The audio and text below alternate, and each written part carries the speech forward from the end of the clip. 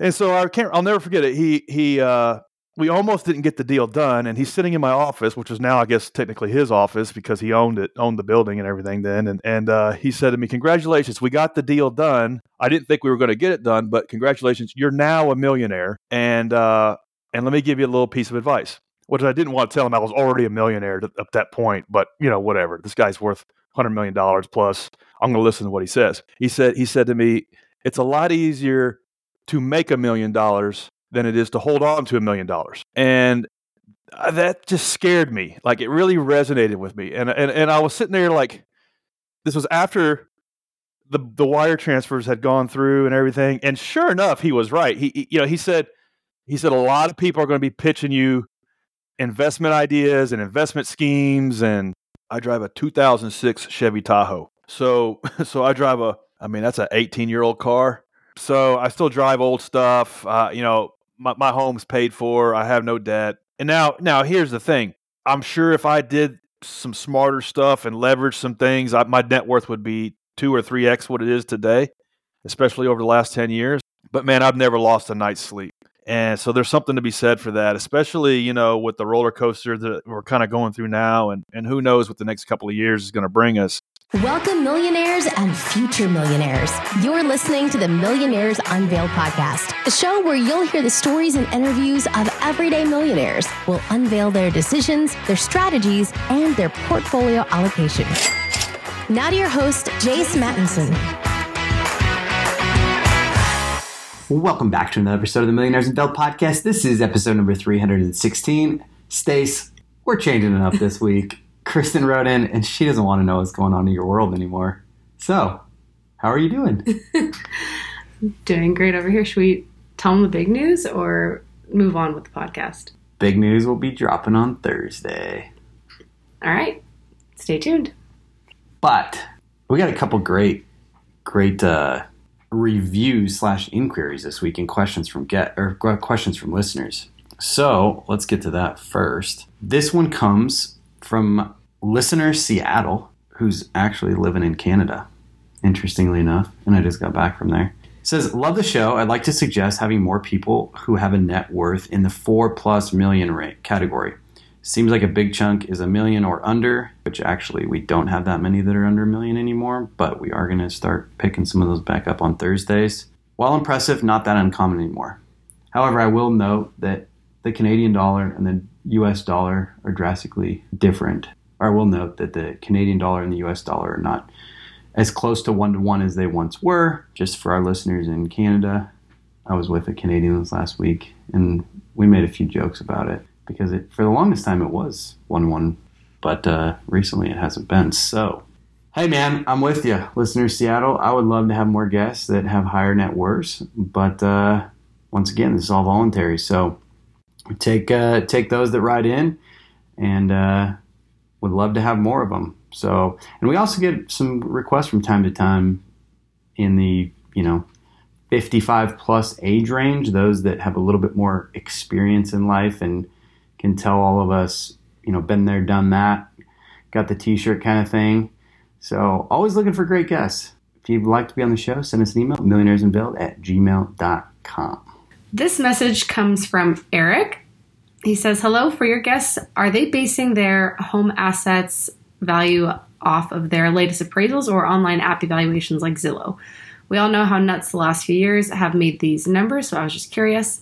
I know mine would make a huge difference for my net worth. Thanks for your time and putting out easily my favorite finance show. Cheers." Jace, what do you say? Yeah, great question. And to be frank, I don't know that we have actually ever polled our millionaires on this. What I can tell you from context and from several of those that I can kind of recall, I do think a majority of them use either the basis that they bought the home, if it's been within the last few years, if it's something that they bought, 10 plus, 5 plus, 15 plus years ago. I do think they probably use either Zillow or some online tool. If they do have a updated market appraisal, which, by the way, your realtor should be willing to do for you. In any case, typically they're going to pull a couple of comps from your area and give you a market analysis or current market analysis on your home. If it's something that you want to do, I wouldn't bug them frequently about that. But, given the environment that we've seen the last couple of years here, it may not be a bad idea to, if you are trying to mark on your net worth, to probably get that, annually, if not every couple of years while the market's kind of going crazy. But you can also just look at, your recent comps in your area and look at sales per square foot or the dollars per square foot sold to try to do what you can to get pretty close. So outside of that, I don't know that our millionaires have really dialed in, utilizing a specific formula or anything specific on that. It's pretty hard. I mean, just in general, all assets, even if it's a business or if it's, you can kind of get there, but sometimes it, can fluctuate. And same thing on real estate and really pretty much anything except for you're selling in the public markets. So, yeah. In our own life, I know you track our net worth. When I say you, I mean we. Okay, it's you. I look at it sometimes. But how do you track ours? Yeah, I take that approach where I might look at it and make adjustments annually or every other year based on kind of the market environment. And in most cases, I think I've held it pretty steady unless it had gone up by more than like 15%. And by steady, meaning that, I'd put in a 5%, 3% increase year over year type thing, except for the most recent kind of run up 2 years ago. I think it was a 15%, and I ended up getting a current market analysis on a couple of our properties. So thanks, Eric, for sending that in. Once again, if you'd like to send a question in, we do have a speak pipe where you can actually voice the question in. We'll play it on the air. For those that have a question, we'll start to incorporate it into asking some of our millionaires when we do interviews as well. Stace, I got to tell you, our guests, especially the guest lineup that we have coming up, is amazing. And all 300 plus of them that have been on the show already are absolutely fabulous. And I'm so grateful that we have people willing to do this and continue to do this. I think, we're coming up on year 7 of the podcast, which is pretty wild. But I got to tell you, and I apologize, there's so many out there that send requests in. You don't like this, you don't like that, you want more of this, you want more of that. And I really wish I could accommodate every single request that we get in terms of trying to, change up the show or do this, that, and the other thing. And maybe one day we will hit on a few of those things that come in. Just know that your requests are heard. While one request I get, or in some cases we get one request, and in other case it's like the exact opposite. Between millions of people now listening to this, there's always going to be a few things that you may or may not like or may or may not think are perfect. But at any rate, appreciate you listening. And just know that we do read all the comments, questions, etc. that comes in to the show. And as time goes on, maybe we'll incorporate some of those things that come in. And I will say, anything that makes sense to adjust, we certainly do right away, and we do hear your comments. So thanks for your feedback. We always try to do better. I gotta say, there's something to be said about being consistently consistent. There's a gentleman who is in this space who's been consistently consistent now for 3 decades, and he turned himself into a billionaire over it, which is pretty crazy to think. But nonetheless, that is something that we're definitely going for. I'm a big fan of being consistently consistent. And yeah. Yeah, the main thing is to keep the main thing, right? Yep. So on today's episode, we have Brian. He's actually a returning guest, given that the listenership has increased drastically. Most of you probably haven't heard of his episode. But his original episode was actually in July of 2021. It was 193. And yeah, we get into a totally different conversation on this one. And so I thought it'd be a great update with him. Going back to a couple of the comments earlier, Brian's net worth is 5+. He does have significant equity in his business that could be valued,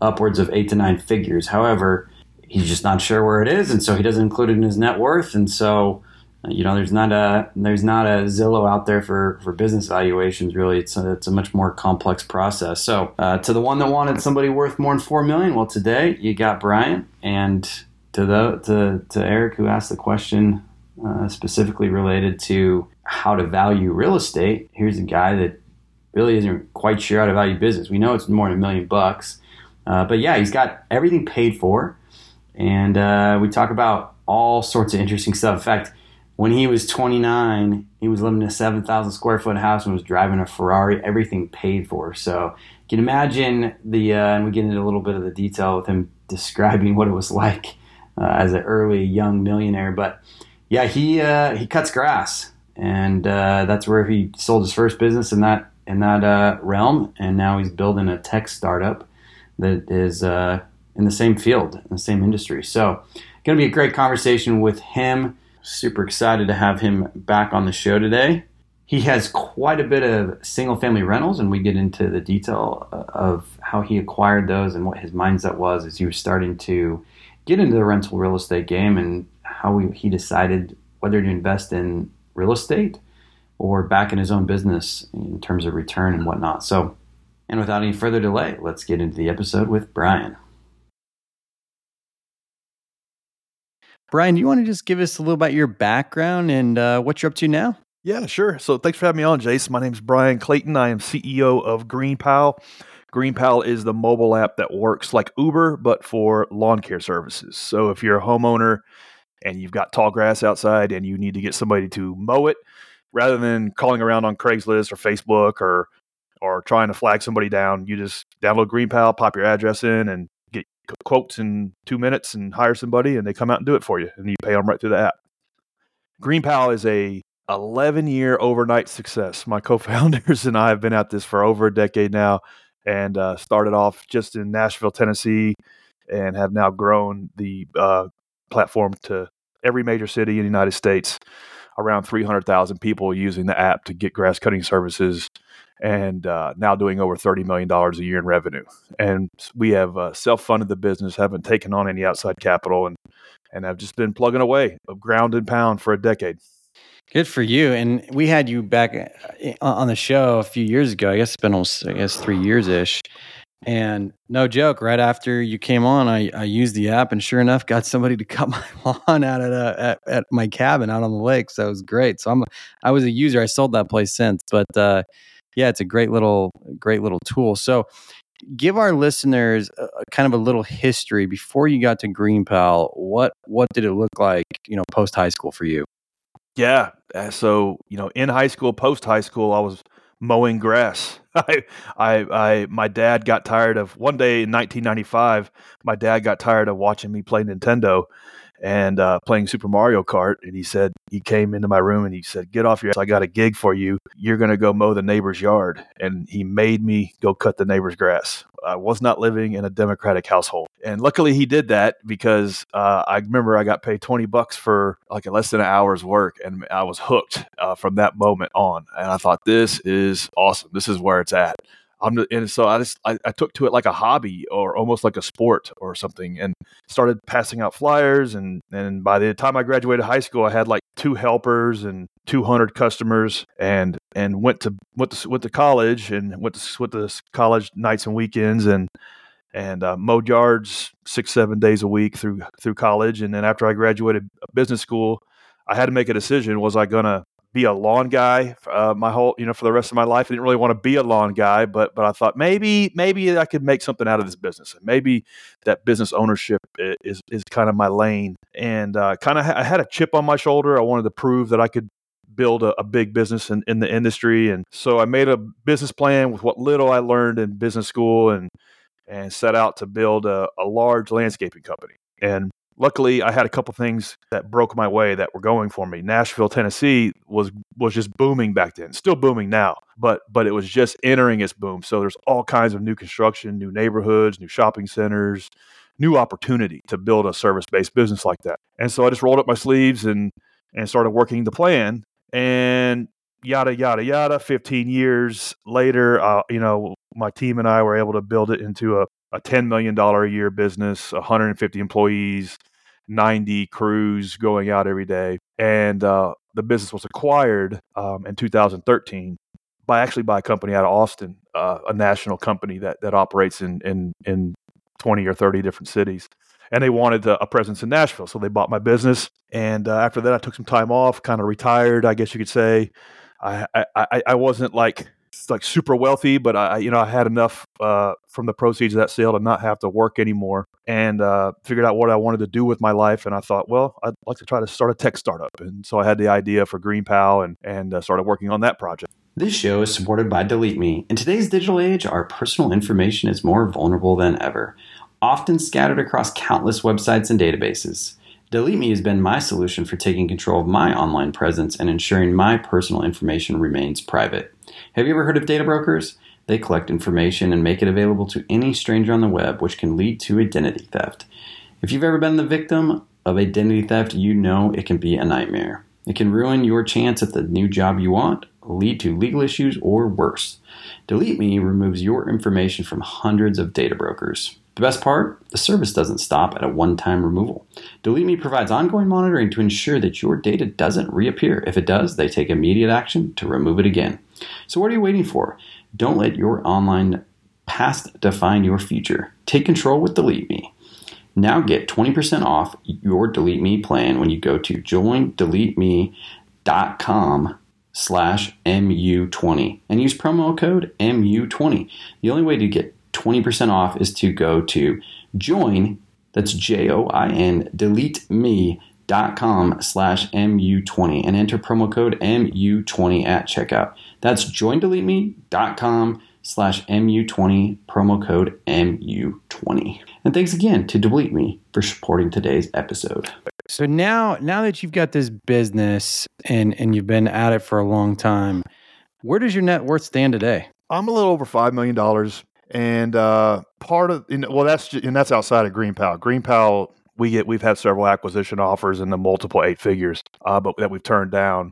But not including my equity in GreenPal. GreenPal is self-funded and is owned wholly by me and my 2 co-founders. And so whatever that's worth, I don't count.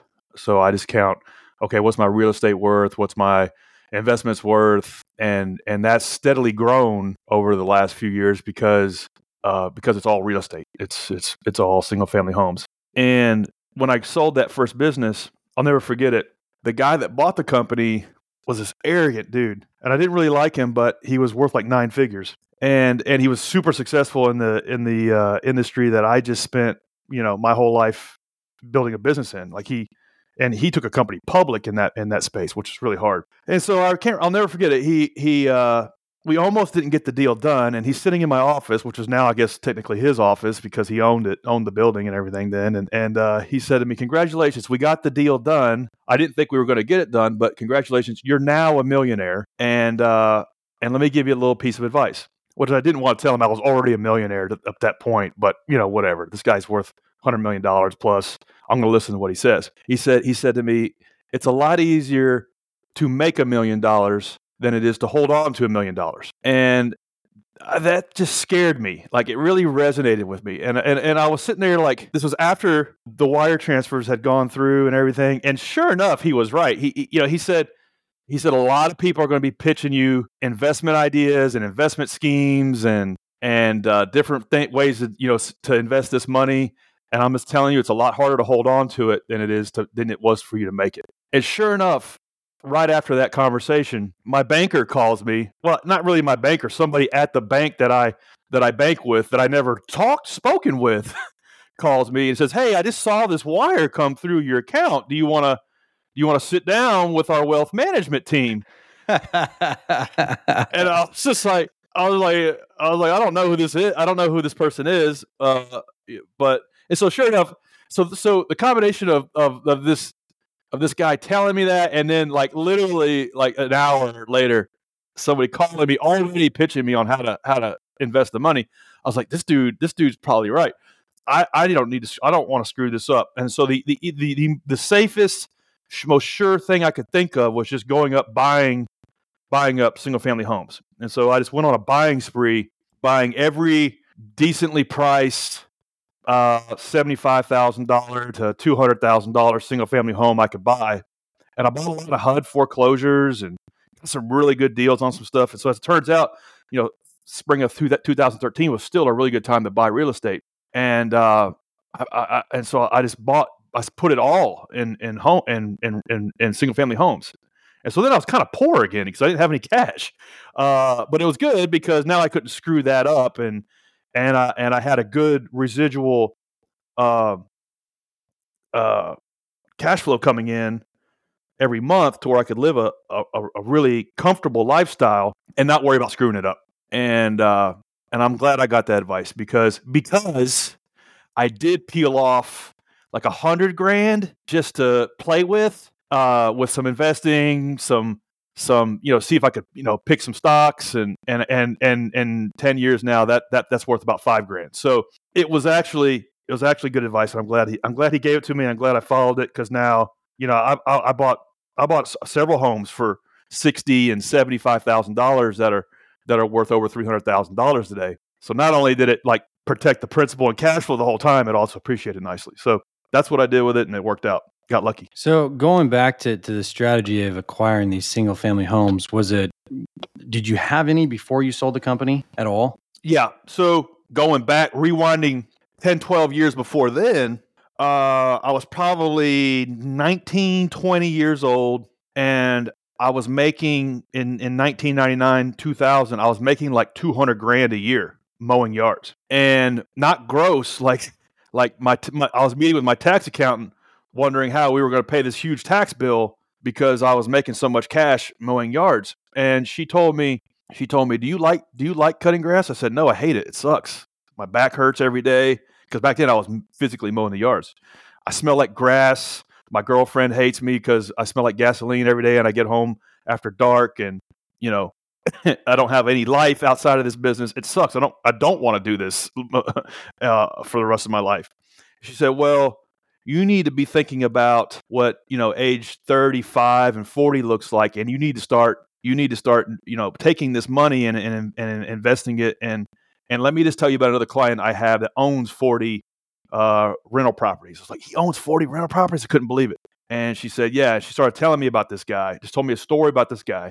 I thought, I want to be that guy. And so I decided, well, I'm just going to do that. And I'm going to take as much money as I can, cash that I was making mowing yards, and try to buy up fixer-upper homes. And I would, I set a goal to buy one a year. And I was pretty much able to buy one a year, with the exception of the 2008 meltdown. My business almost got killed by that. So it was everything I do to hold on. But pretty much every year I bought one fixer-upper.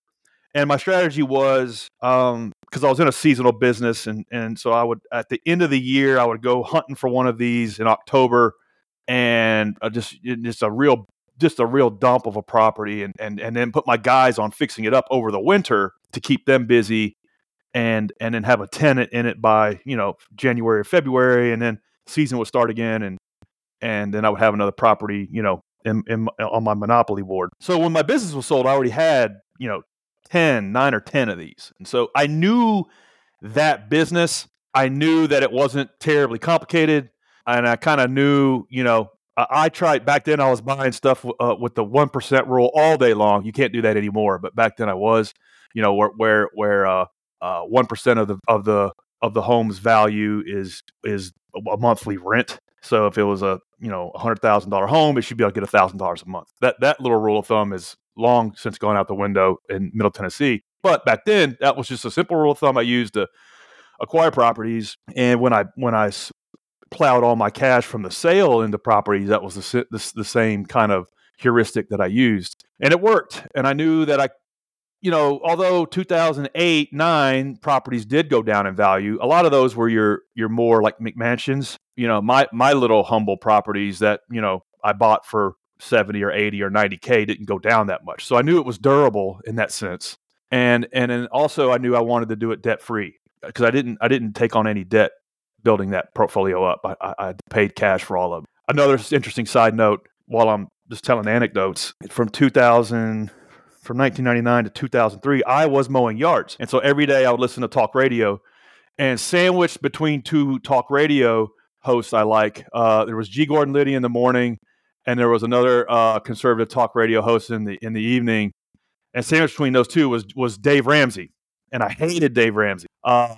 But like, I had to listen to 4 hours of this guy every day, because back then you didn't have Spotify, you didn't have MP3 players, you had FM, AM, FM radio. And so I would just listen to 3 or 4 hours of Dave Ramsey and listening to like his philosophies on wealth building and dealing with debt and things like that. Scared me again to not take on a bunch of debt. So I built my business debt free and also my real estate portfolio debt free. And so building the business debt free was one thing that enabled me to get it sold because I didn't have any debt when I sold it. So that's actually a really good segue into the question I'd like to dig into. So in that acquisition phase, basically it sounded like from your story that you had built up a business that was big enough to get noticed by someone, a bigger fish, right? So how did you find the lawnmower king of, where, a different region that's worth 9 figures, and he's looking to acquire smaller lawnmower lawn maintenance owners? Like how did that come about? Yeah, ideally, you are so good that people come knocking on your door and it's just a smooth acquisition, but that's not how it was for me. It was very much a sale. It was very much a push.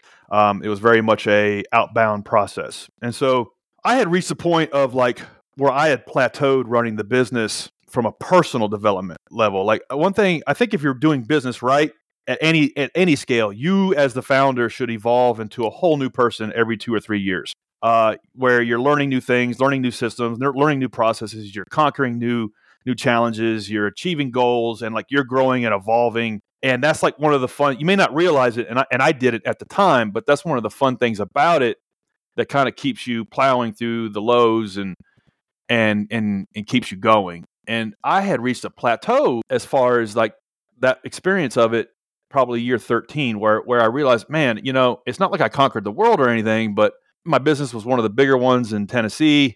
I kind of reached a point of market saturation, and now to go to the next level, I was going to have to open up new branches in different parts of the Southeast. I didn't really have the appetite to do that. So I guess you could say I was kind of spent running that business for 15 years.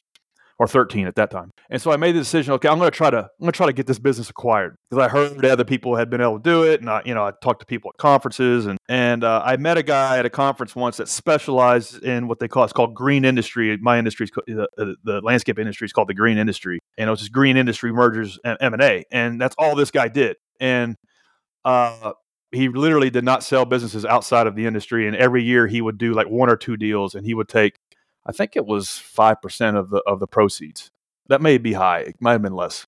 May have been 3%. Anyway, he took a look at everything and gave me the hard truth that I was going to have to rebuild the business from the studs out. I was going to take the business down to the studs and rebuild it to get it acquired. There was just a lot of systems that I didn't have. The accounting was not in GAAP, which it needed to be, and that took a lot of time. A lot of the key people you need. And also how you run the business is very different. You might run a business as a family business, and versus how you run a business you eventually want to sell are vastly different. And an example of that might be just for example, let's say at the shop, we had a philosophy at the shop that it should look like a Ferrari dealership. It should be clean, the floor should be shiny, the fence should be painted. It should all the tools should be lined up. It should just be gorgeous. And we spent quite a bit of money, we spent $5,000 repainting the fence. And as it turns out, that $5,000 we spent redoing the fence cost us 5 times 6, $30,000 at sale because that was an expense we incurred that we didn't necessarily have to.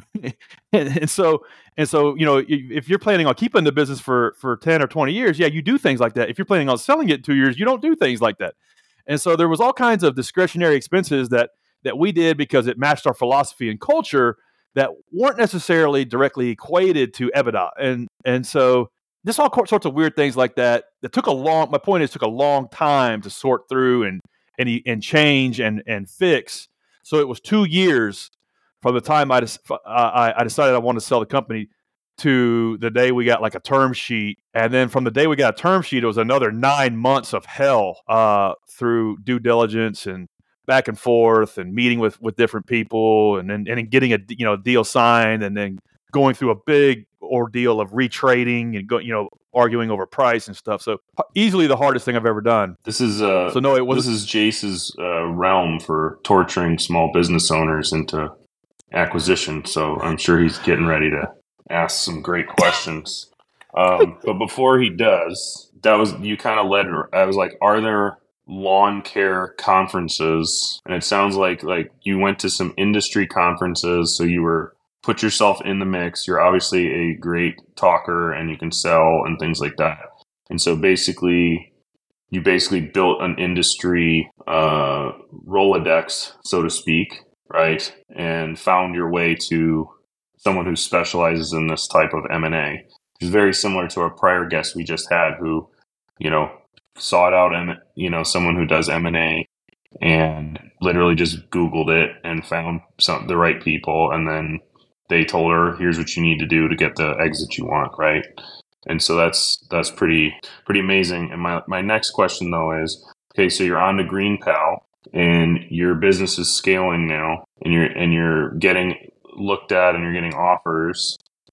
How is it that you're capable of saying no at this point? Is it because you already have wealth, or is it because the vision you have is bigger than the money at the moment? Like, how do you say no to big offers that are obviously life changing? Yeah, good question. And part of managing your own personal psychology through all the journey of building a company like this is half the battle. And so before we were doing good, we were not doing good, and it sucked. And I had to make a decision in the early days of starting this company that no matter what, from that day forward, I was going to be working on my best idea. And so we ended the first year starting GreenPal with like 20 customers, and we were working 7 days a week and just not getting anywhere. And I kind of wanted to give up, but then I thought, well, what else are you going to do? Because you already tried to retire, and while you've got enough money where you don't really need anymore. So you kind of need a project, need a mission. And so I made a decision that, from now on, no matter what, by default, I'm just going to work on my best idea. And that was how I got through the first 5 years, because it was really excruciating, just grinding out the business and celebrating very small wins. Our first goal was to get 100 customers, and that took 2 years. And then, then we wanted to get 1,000. Then we wanted to get 10,000. And every one of these took like a year, 2 years each. And so just managing my psychology, and my co-founders the same way, managing our psychology through that, I guess hardened me to now that it's doing well, and we get VCs hitting us up even through this downturn every day, and then M&A offers regularly, that it's well, what am I going to do if I do sell this company? I need a mission, and it still is day one. This is a $99 billion industry. You wouldn't think it, but lawn care in the United States is damn near $100 billion, and we're just like a drop in the bucket. We're doing around $30 million a year in sales. So we got a long way to go, and I think what I'm gonna do is do it till I'm not having fun anymore, because it's just now fun. The last 4 years have just gotten to be where it's fun, where I'm able to build a team. We're 47 people now, and I've got people that are smarter than me. Everybody that works for the company is smarter than me in some way in what they do. That's fun, and seeing it grow is fun. And so, get to 1 million users and 100 million in sales is the next goal. And somebody offered me $1 billion for it. I'd take it, but the offers we've gotten, which are sub $100 million, I don't know. It just seems like there's just a lot more territory to conquer, and there's a lot more fun to be had. Now, the minute I don't feel like that, or the minute I start sucking at this job, then that'll change it. And we may find out that, because there's 3 phases to every one of these companies. There's the startup, grow up, and then the scale up. And so the startup is we've got an idea, we've got a prototype, we've got 100 people using it. We don't really know if we have a business. And then there's the grow up. It's okay, we have a little something, and we're making money, and now we've got an actual business. Maybe we're doing $1 million a year in revenue. And then there's a scale up. It's managers on managers, 100 plus employees. I'm pretty good at the first 2 phases. We're going to find out if I'm any good at the last phase, and we might find out that I suck at it. And so that may change how I see this. But for now, I'm having fun doing it. It's interesting you bring up the word fun, because I've had several conversations with a lot of people recently, and it seems like that's a common theme that, hey, if I'm having fun, I don't necessarily need to look for either an exit or change of pace or whatever else. But the second I stop having fun, then it's time to move on or look for something different or figure out how to get back to having fun. Yeah, it's a good position to earn your way to. And so I don't want people to hear that and say, well, I'm not having fun running this home cleaning service or this dry cleaning business or this bakery or this construction company. It sucks. I hate it. And so I think you can get to a position of where you're only going to do something if it's fun after you have a double or, a single or a double, or a win under your belt. So you've sold a company or you've built a little bit of a real estate portfolio and you don't have to work anymore. And so now you want to do what's fun with the rest of your life. Because, man, I'll tell you, the 15 years I spent running my first company sucked. It was not fun. It was organized chaos. It was putting out 100 fires every day. It was 7 days a week. It was stressful. There was nothing fun about that. And so I don't want people to misconstrue like what I'm saying as advice to only do things that are fun in business, because you won't get very far when you're trying to go from 0 to 1. For sure. Shopify is the e-commerce platform revolutionizing millions of businesses worldwide. Whether you're a garage entrepreneur or IPO ready, Shopify is the only tool you need to start, run, and grow your business without the struggle. Shopify puts you in control of every sales channel. So whether you're selling satin sheets from Shopify's in-person POS system or offering organic olive oil on Shopify's all-in-one e-commerce platform, you are covered. And once you've reached your audience, Shopify has the internet's best converting checkout to help you turn them from browsers into buyers. What I love about Shopify is no matter how big you want to grow, Shopify gives you everything you need to take control of your business and take it to the next level. Sign up for your $1 per month trial period at shopify.com/unveiled. That's all lowercase. Go to shopify.com/unveiled to take your business to the next level today. Shopify.com/unveiled. And thanks to Shopify for supporting today's episode. So at this point, how do you think about putting money and reinvesting back into the business for growth versus, buying some more rental properties, for example, or putting some in personal residence or whatever you might want to do outside of the business? Yeah, it's a great question. Because I've often waffled on this, over the years, because I've spent a decade building this business. And the best I can tell, the best decision over the past decade for ROI has been to put every dime I could back into building the tech business, because the tech multiples are just still far beyond any other multiples you're going to find. So while I don't have like a liquidity event to point to say, yeah, the ROI is there, I have faith and a belief, and just kind of marking to other comps of sales of companies like ours, and also M&A chatter, I can pretty well now tie back and say, yeah, every single dime I can afford to reinvest in the technology business is better off there than anywhere. And that's buying more real estate or investing in equities or anything else. The best ROI is investing in my own technology business. So that's what I've done over the last 10 years. I've done a little dab of real estate investing, but very little since I have started this company.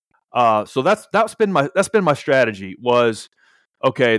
The first phase, the first 15 years was building up the first portfolio, sell the blue collar business, reinvest that into real estate, lock all that down, kind of bank it. Now let's go after the technology business. Let's go after tech multiples, and reinvest everything, whether it's cash, foregoing salary. Like I didn't get paid a salary for the first 5 years, and reinvested all of that back in, and putting that all back into the technology business, and that's paid off. Now I can't like take that cash to the bank yet, but it will ultimately one day.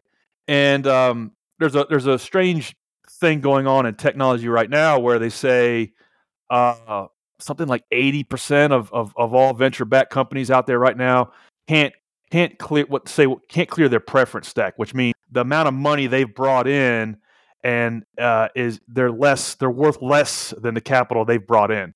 And so I didn't want to get into that situation. So luckily, we didn't go down the path of raising venture capital. And so our cap table for the business has just got three line items on it, myself and my two co-founders. So that's a good place to kind of have grinded our way towards. And so that's the way I look at it. That's the way I'm going to keep looking at it, is just to keep.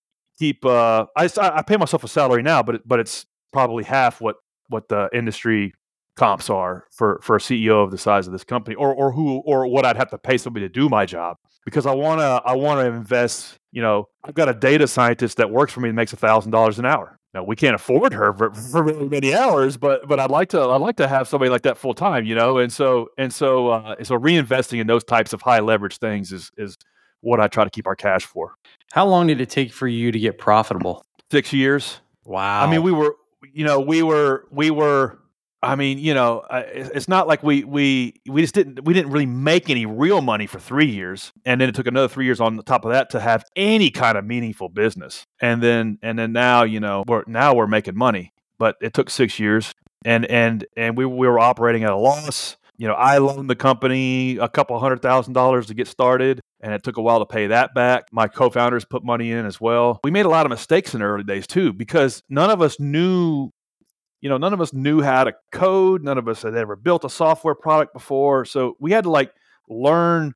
We had to do three things at once: work on the business, thinking through the strategy, thinking through the product, thinking through how we're going to acquire customers. Then we had to work in the business, making sure it ran properly, making sure when people signed up that they actually got service like they were supposed to. And then the third thing is we had to work on ourselves, reading every book we could get our hands on, taking every online course we could to learn how to code, taking every course we could to learn search engine optimization, things like that. So it was like three things at once for the 7 days a week for 3 years, and no salary. And it was probably 5 or 6 years. As a tech entrepreneur, how many times, and you not knowing how to code, sounds like your partners weren't CTOs either. Mm-mm. Did you build all of your code overseas and just figure it out yourself, or did you hire a tech person to run the show? Like, how did you get through those first, I assume, iterations? Yeah, so the first thing we did, we believed this would work. We thought, well, I kind of know what I want it to be because I've spent 15 years in the industry, and I kind of know how we want it to look and what features we want this thing to have. We'll just pay a dev shop in Nashville to build the product, and then we'll market it, and we'll just be off and going. And so we did that. We pulled together our money and spent like $150,000 with a development shop in Nashville. It took them 9 months and to build the product, and we got it released and realized really quick that wasn't going to work. It was buggy. It didn't have the features it needed. People, we were passing out flyers to get people to use it, and they hated it. And we learned real quick that was a foolish mistake. That trying to build a tech company with no engineering skills is like saying, I have an idea for a song, I just need to go hire a musician to compose it and sing it. Or it's like trying to start a 5-star restaurant and you've never cooked a meal before and you don't have a chef. Yeah, my prior company was literally servicing all people who were non-tech founders who had already tried building the tech themselves. That was one of my companies. So literally, you would have been like honey to the bee to the honey for me, because you had experienced the pain of trying to do it yourself, and then now you've got to reconfigure. But kudos to you for sticking with it, because a lot of people just like, okay, well, I just blew up all my money, and I'm not cut out for this, and leave. So, how did you retool from that expensive lesson? Yeah, we had to retrench, and it was a real gut check. And that was kind of, like I mentioned earlier, that I had to take a deep breath, look at myself in the mirror, figure out where I wanted to be in life, what I wanted to do, and just decide that no matter what, I was just, from that moment, I was going to work on my best idea, and we were just going to do everything it took to get there. And ideally, you get what Paul Graham calls a hacker and a hustler. You get somebody who's just, a hustler who's just sales oriented, is good with customers and good at customer discovery. And then you get a hacker who maybe just wants to sit behind a laptop all the time and built several websites before or something, and the two of these people come together, and 1 + 1 is 3. Well, we had 3 hustlers, and so we just had 3 people who all wanted something more out of life, and we all had a chip on our shoulder in some way, and we just wanted to prove that we could build something big, and that was it. And what I learned going through that was, okay, well, I'm not an engineer, but that doesn't mean that I can't just become a crappy front end engineer just through taking online classes.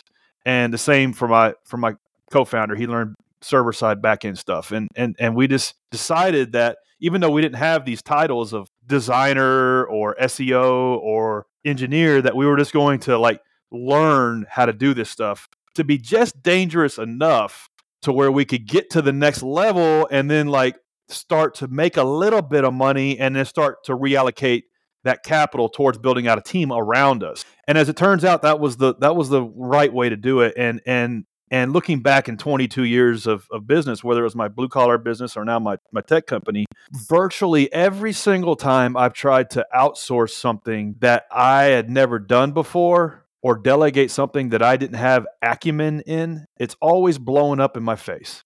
Pretty much every single time. And when you try to delegate something, you want to delegate from a stewardship standpoint, not one of abjuration. So you don't want to say, okay, like, I don't know how to do this, you go handle it. That's always going to blow up in your face. You want it to be like, okay, here's the scope of work for what we need done. Here's how we do it here. Here's why we do it this way. Here's the level of quality we expect. Here's how long we think it should take. Here's the different tactics and languages and things we want you to use and do. And here's our system that you're going to plug into. And now this is when we expect to have it back. You go handle it. That's how you delegate. And so I kind of had to do it wrong first, and then learn how to do it right. But the problem is I overcorrected on the other end of the pendulum. It swung too far to the other side. Because then, like here, we've pissed away all of our money on outsourcing and delegating when we didn't know what we were doing, and now we don't have any cash, and so we held on to it too long after that, and then in turn delegate the right way. We could have framed up a good team around us 2 years in, and we didn't until 3 or 4 years in. So the PTSD from that took a while to work through that cognitive overhead. It makes for a good story. Well, it still feels like day one, but yeah, that was a chapter of it that was rough. Yeah. So Brian, at this point, where do you go from here with your life, your investments, the business? And one thing I want to go back to that I think we covered, and for our listeners that may be tuning in later, the original episode was 193 back in 2020. Or 2021, sorry. July of 2021. So do you have a paid for house, or do you have debt on the house, on your primary residence? I have zero debt anywhere. So this Dave Ramsey Kool-Aid, I'm still hooked up to it. And he's in your backyard, right? So yeah. He's worth I think he's pretty much officially a billionaire. He is. Isn't that crazy? He is. When I was listening to him 20 years ago, he was in the 8 figures range. He hadn't even hit 9 at that point. And now this dude's a billionaire. That's insane to me. My grandfather it is pretty used crazy. to say, debt-free business. The easiest way to become a billionaire is to be a preacher or a financial advisor. So. There's some truth to that. He's a little bit of both. So you're still on the Dave Ramsey kick, debt-free on everything, and always have been essentially after you exited the first business, correct? Yeah, that's right. I drive a 2006 Chevy Tahoe. So I drive that's an 18-year-old car. So I still drive old stuff. My home's paid for. I have no debt. And now here's the thing. I'm sure if I did some smarter stuff and leverage some things, my net worth would be 2 or 3x what it is today, especially over the last 10 years. But man, I've never lost a night's sleep. And so there's something to be said for that, especially, with the roller coaster that we're kind of going through now, and who knows what the next couple of years is going to bring us. I've missed out on a lot of gains, but I've also had a lot of peace of mind. Yeah, for sure. There's value in that, right? There is. It's hard to place the value on that, but man, that's crazy. So lifestyle inflation, even as your net worth has grown and even the success of your new venture, you haven't really partaken in any of that. Is that correct? Well, not necessarily. So I've kind of been there, done that.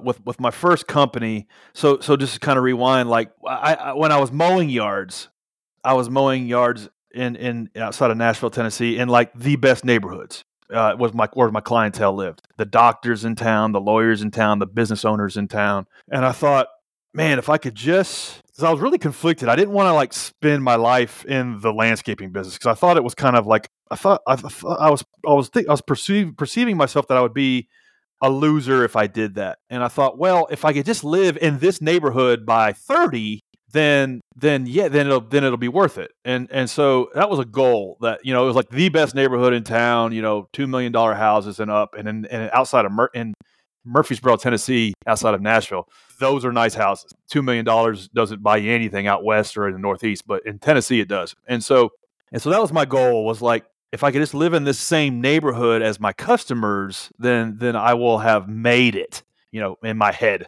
And if I could do that, then life will be good. So I set out a plan to do that, and I did it by 29. So here I am, 29 years old. I'm living in the best neighborhood in town, and I went ahead and bought a Ferrari.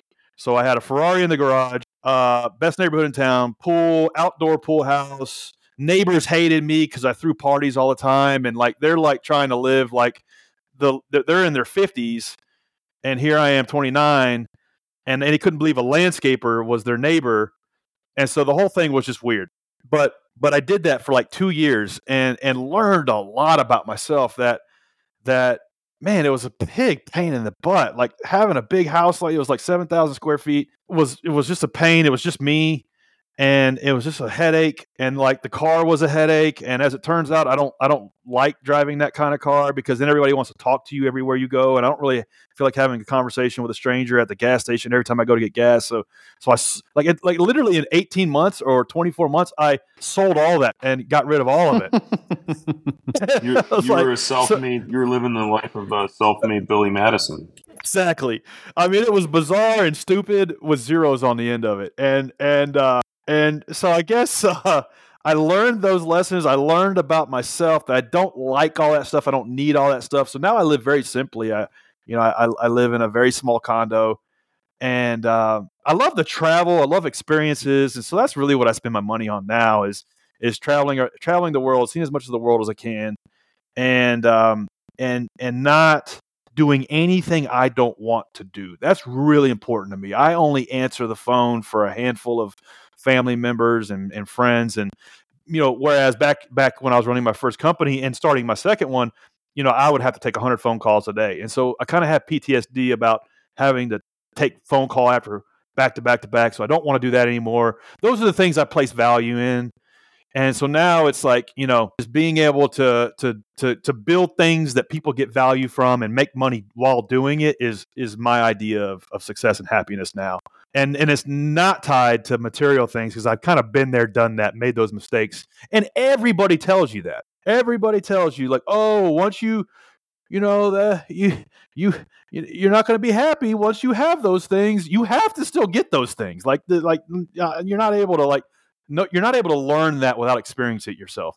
Great perspective to share with our listeners. So let's wrap up with a couple of rapid fire questions. And I'm not going to do all the normal ones just because we've done a bunch with you and you just shared a bunch of kind of insight to some of those. But one thing I do want to ask off the bat here is, what's a key lesson that you learned from childhood? Yeah. Well, let's see. From childhood, I think I was able to develop the chip on my shoulder that got me through the first, maybe metaphorical 5 levels of business. Because I wasn't like the cool kid in high school. I wasn't picked for the varsity soccer team, and I didn't have a date to prom, and all of these things that I went through as a kid were kind of foundational in putting this chip on my shoulder to get me to where I had this desire to build a successful business. Now, once you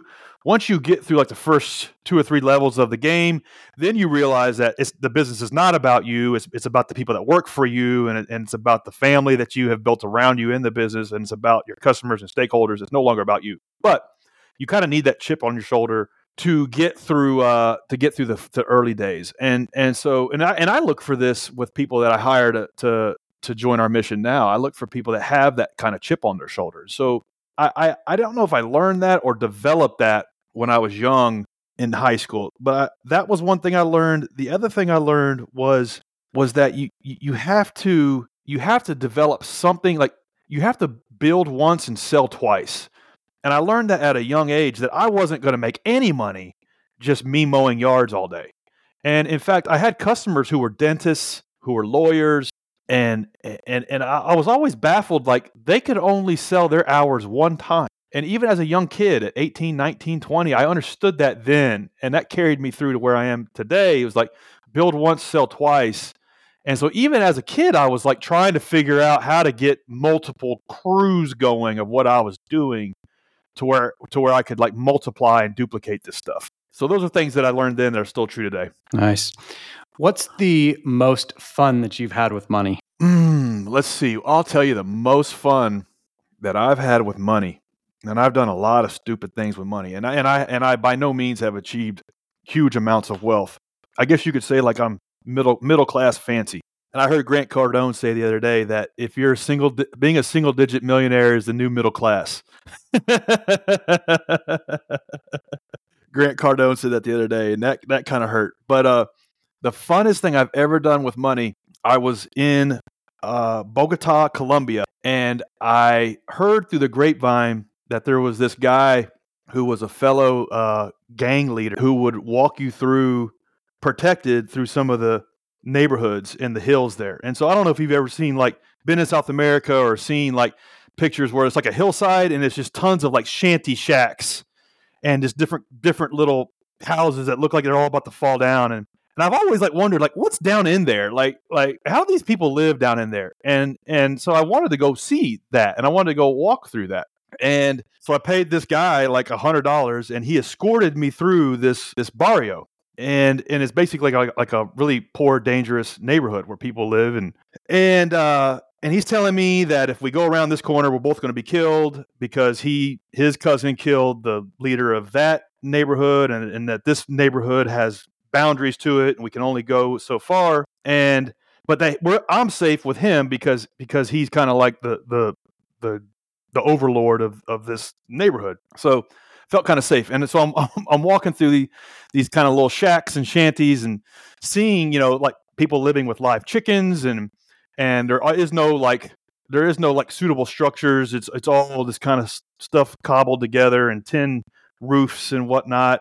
And I see this guy who's working on his little shack, and I'm looking at it, and I used to do quite a bit of construction. I'm looking at it, he's actually doing a pretty good job building it. And I'm like, he's got a pretty good foundation here, and I can see where he's roughing in the piping and stuff. And I looked, I was like, so you're doing a pretty good job building this. I said, how long until it's going to be done? And he goes, maybe 2 more years. I'm like, 2 years? At this rate, what you're doing, you could get this done in 3 months. He goes, well, it's the money. I don't have the money to finish it, so I work a little bit and just kind of build it as I go. I said, well, how much money is it going to take you to finish this thing? He said, he told me something in pesos, and I put it in my phone. And it was $800. I was like, so $800 is going to finish your whole house? And he goes, yeah. And I thought, I said, well, I'll tell you what, I'm going to give you $100 today. And if you can WhatsApp me progress pictures, I will send you $100 a week until you get this house finished. He's like, you do that? And I said, yeah. And so sure enough, gave him $100 that day. And 2 weeks goes by. I didn't think anything of it. I get like a flood of pictures in my inbox where now he's got like some studs, and he's like, okay, now my next plan is I need to wire this up. And he's giving me but I need another $100. So I sent him another $100. So long story short, over the course of like 3 months, we built the house. And sure enough, he got it done. And that was a lot of fun for very, very, very little amount of money. Probably the funnest thing I've ever done with money.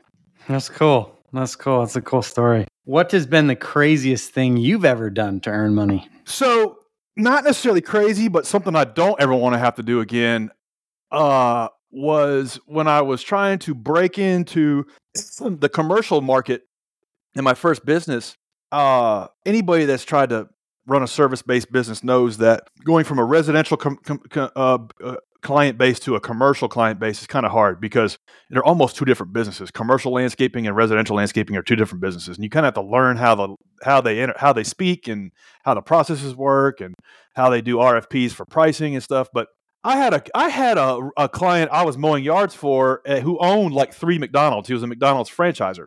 And every year I would beg him, like, let me bid on the contract for those 3 restaurants. He's like, nah, we got somebody corporate puts us through. And I thought, well, what can I do to earn your business? Just think, I'll be cheaper than this guy, whatever. And it hit me one day that I was at one of his stores and I was ordering like, an extra value meal. And I looked down and in the drive-thru, the whole drive-thru area is covered with cigarette butts.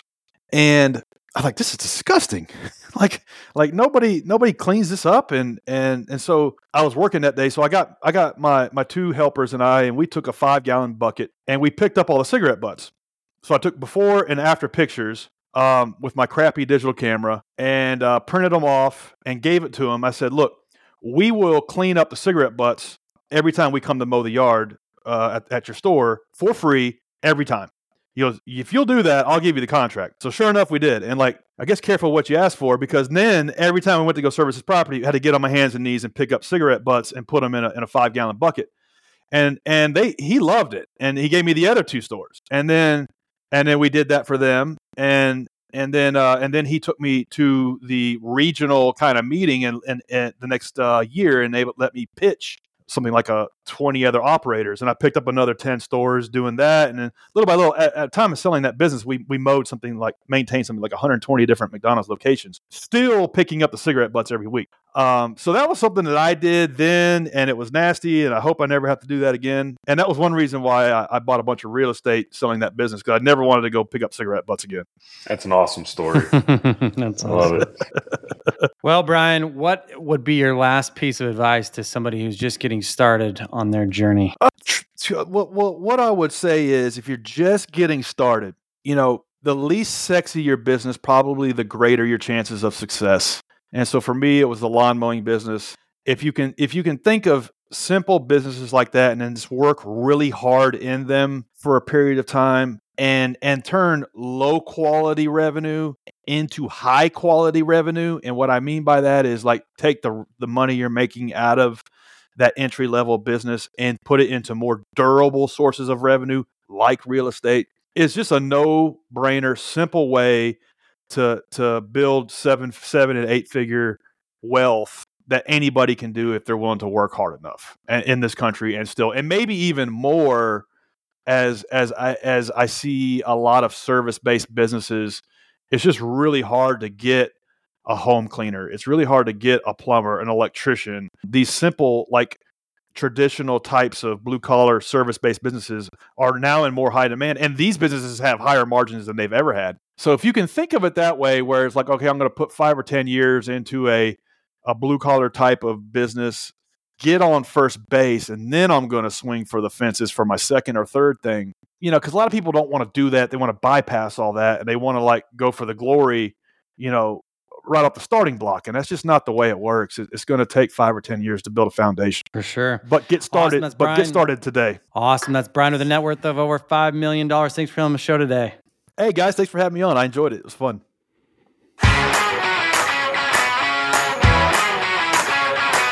Thanks for listening to the Millionaires Unveiled podcast with Jace Mattinson. For more stories, investment opportunities, and information, check out our website, millionairesunveiled.com. See you next time when you'll hear from another everyday millionaire.